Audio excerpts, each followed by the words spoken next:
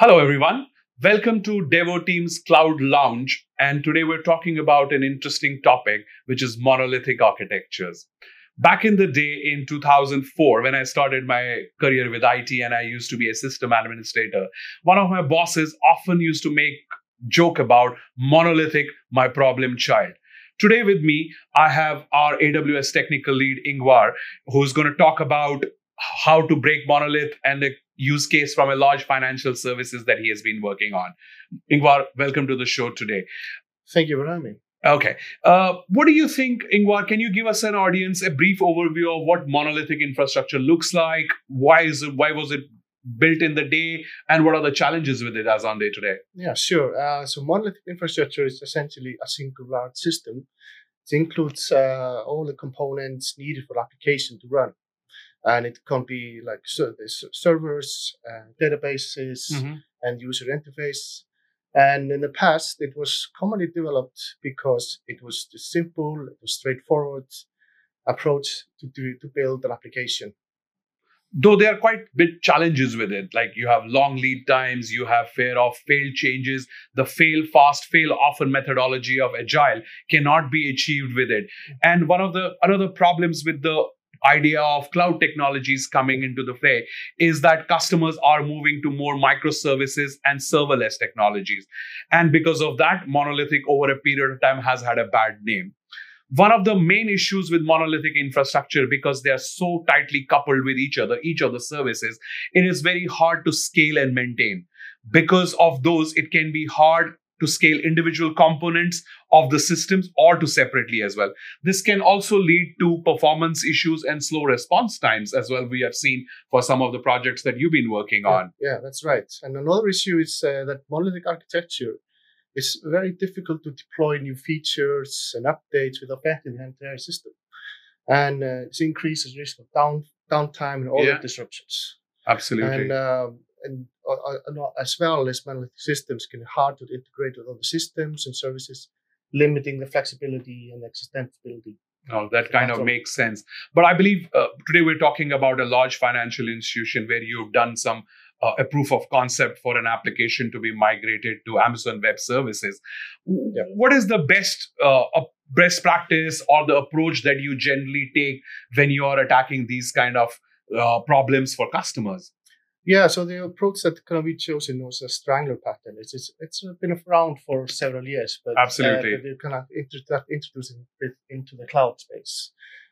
So essentially, kind of take a data-driven approach and started kind of measuring the application usage, start to understand the application, analyze the patterns, and kind of categorize the API request into their own domains. That's kind of the first step to have a good understanding of the application.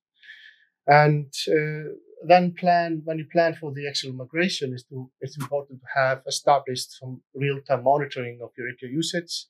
And then when you kind of gradually reroute API requests from your monolith into microservices. I agree, because when you're talking about these kind of migrations, you want to take a data-driven approach. We talk a lot about sustainability, using IT sustainably, and not over-speccing users' resources as well. You'll eventually pay the right amount from the start itself. And I feel a lot of times customers want to take a data-driven approach to these kind of migrations as such, to identify what is my actual usage and go on from there. So, what's your approach in terms of how to do some of these kind of migrations? Yeah, so if you're looking at here as just an example how we can implement strangler pattern for a migration. So in this example, you start with just a simple rehost of your monolith, the application onto an EC2 instances. Okay. And you start to migrate the database into an RDS using the database migration services. And basically put in front of the application, have an API gateway, which is basically a facade on top of your application. And then it's going to reroute requests from the clients using the API into that API gateway. So at that point, it's just the monolith with that API on the front. Understood. Now, is this something that you do it for all, or this is just an example that you're giving? Is there a reason to do a rehost to AWS? Can't I just keep it on data center and still do the Strangler pattern? Yeah, sure. So in this example, there were some compelling events. There were data center exits, or the hardware infrastructure, on-prem infrastructure was old and end of life. Understood. So there were limited time you had to do the migration. Understood. Another option would be just to keep the monolith on-prem, and we just have load balancers between on-prem and cloud. Understood. That's a perfect. So if a customer has a compelling event, so for example, the data center exit has to happen in 2 months' time, you can't do a full-fledged re-architect of the application in 2 months. So you do this kind of a methodology wherein you rehost stuff to AWS and then you start moving things. In terms of what are the options for the customers available at this stage then? Yeah, so one popular alternative is microservice architecture, which is in this example. So in this approach, the application is broken down into smaller independent services. Okay. You come back to the API, understand your API request, what the domains are, and split that into individual microservices. And in this example, we're using containers on Kubernetes. So this basically allows for flexibility and scalability. So you can develop your own service independently and scale it all independently. And if there's a change, you're just changing one small part of the system instead of the whole application. Okay. So in this case, you are re-architecting in your step 2, where you're using some of the newer microservices then in that case. And how does your step 3 go on then? Yeah. At step 2, you do it iteratively. You might move you deploy one service and reroute the request for those API requests, and then iteratively do that. And at the end, you basically route all the requests through the new microservice architecture, and basically nothing coming to the monolith anymore. Understood. So, and is there a bit of a testing in and out that you have to kind of measure and take into account? Like you rewrite some part of the code, do you go ahead and test that out, or do you just move ahead? It's important to have your CloudWatch or any other third-party monitoring, real-time monitoring, monitoring the performance and the usage. Make sure there's nothing. You migrate all your APIs into the architecture. So that's understood. Key. So in your case of step 3, what are you doing then in that case? Yeah, so like you said, we've integrated API gateway to CloudWatch for your real-time monitoring. Okay. And that's where you can monitor the usage and performance. And step 3 there, you can see that all the requests have been routed through microservices, and you can just safely and happily decommission the monolith. Okay, interesting. Now I understand that another alternate is for customers to use some of the time serverless architecture. In this case, you're using microservices, using containers. Customers can use serverless architecture as well. Do you think of any pros and cons versus doing a serverless or a microservices architecture? It depends. So often developers, they are kind of maybe familiar with the particular programming language. Understood. Then it's going to be suitable to use containers. And then, using serverless is a bit more investment in development. I agree. Whereas obviously the benefits are you're not looking after your infrastructure or maintaining anything. It's I agree. More cost effective. I'm glad that you brought up the investment topic, because a lot of times when I speak to customers, everybody wants to do a re-architect. They want to do a re-platform. It's the business case a lot of times does not add up for it, because there's an investment required. And again, a lot of customers would want to modernize their monolithic applications, but the constraints are not having access to the code. Sometimes people are no longer in the business. And for them to start something from scratch, the Strangler pattern absolutely helps and keeps the business running at the same time. Yeah. But it's a cost investment. There are several business cases I have done where the return of investment does not add up in the sense. In return ROI for a lift and shift of a monolithic application versus rewriting the application code for cloud can depend on various factors.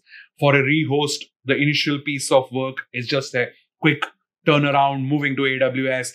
But however, your ongoing costs and your management of that infrastructure is going to be expensive. Yeah, While absolutely. as when you look at a re-architect or a strangler pattern that you've shown, one of the things that does happen with it is that you can do some initial piece of work which might turn out to be expensive, but over a period of time you get the return of investment.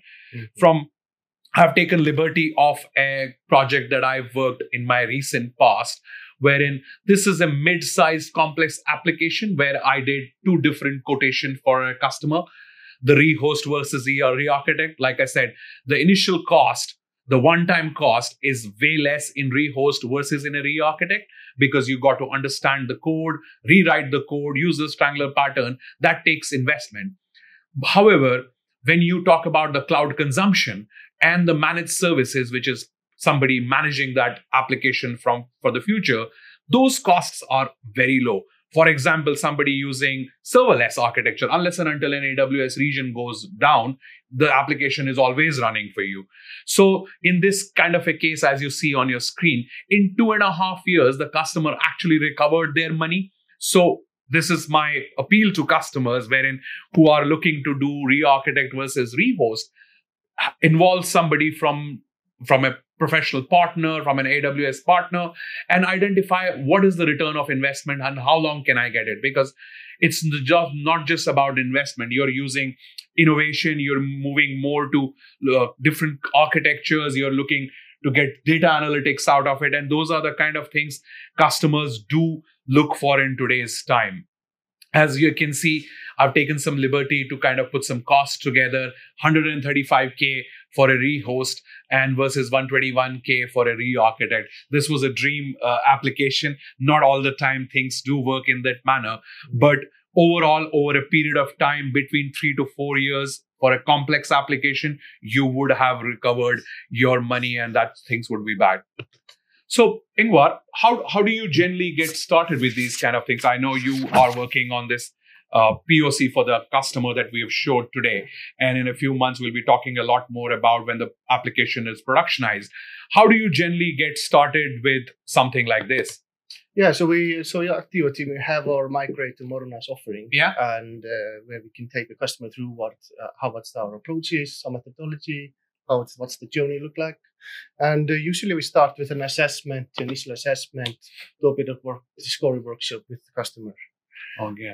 I think one of the beauties of this assessment has been that we provide a report to the customer which aligns to their cloud strategy. We identify why is the customer doing a re-architect versus a rehost, which is based on their business drivers and budgeting purposes. So I think it's a really good win in that sense, wherein we can help customers get a report out of it and a migration plan which is aligned to their cloud strategy.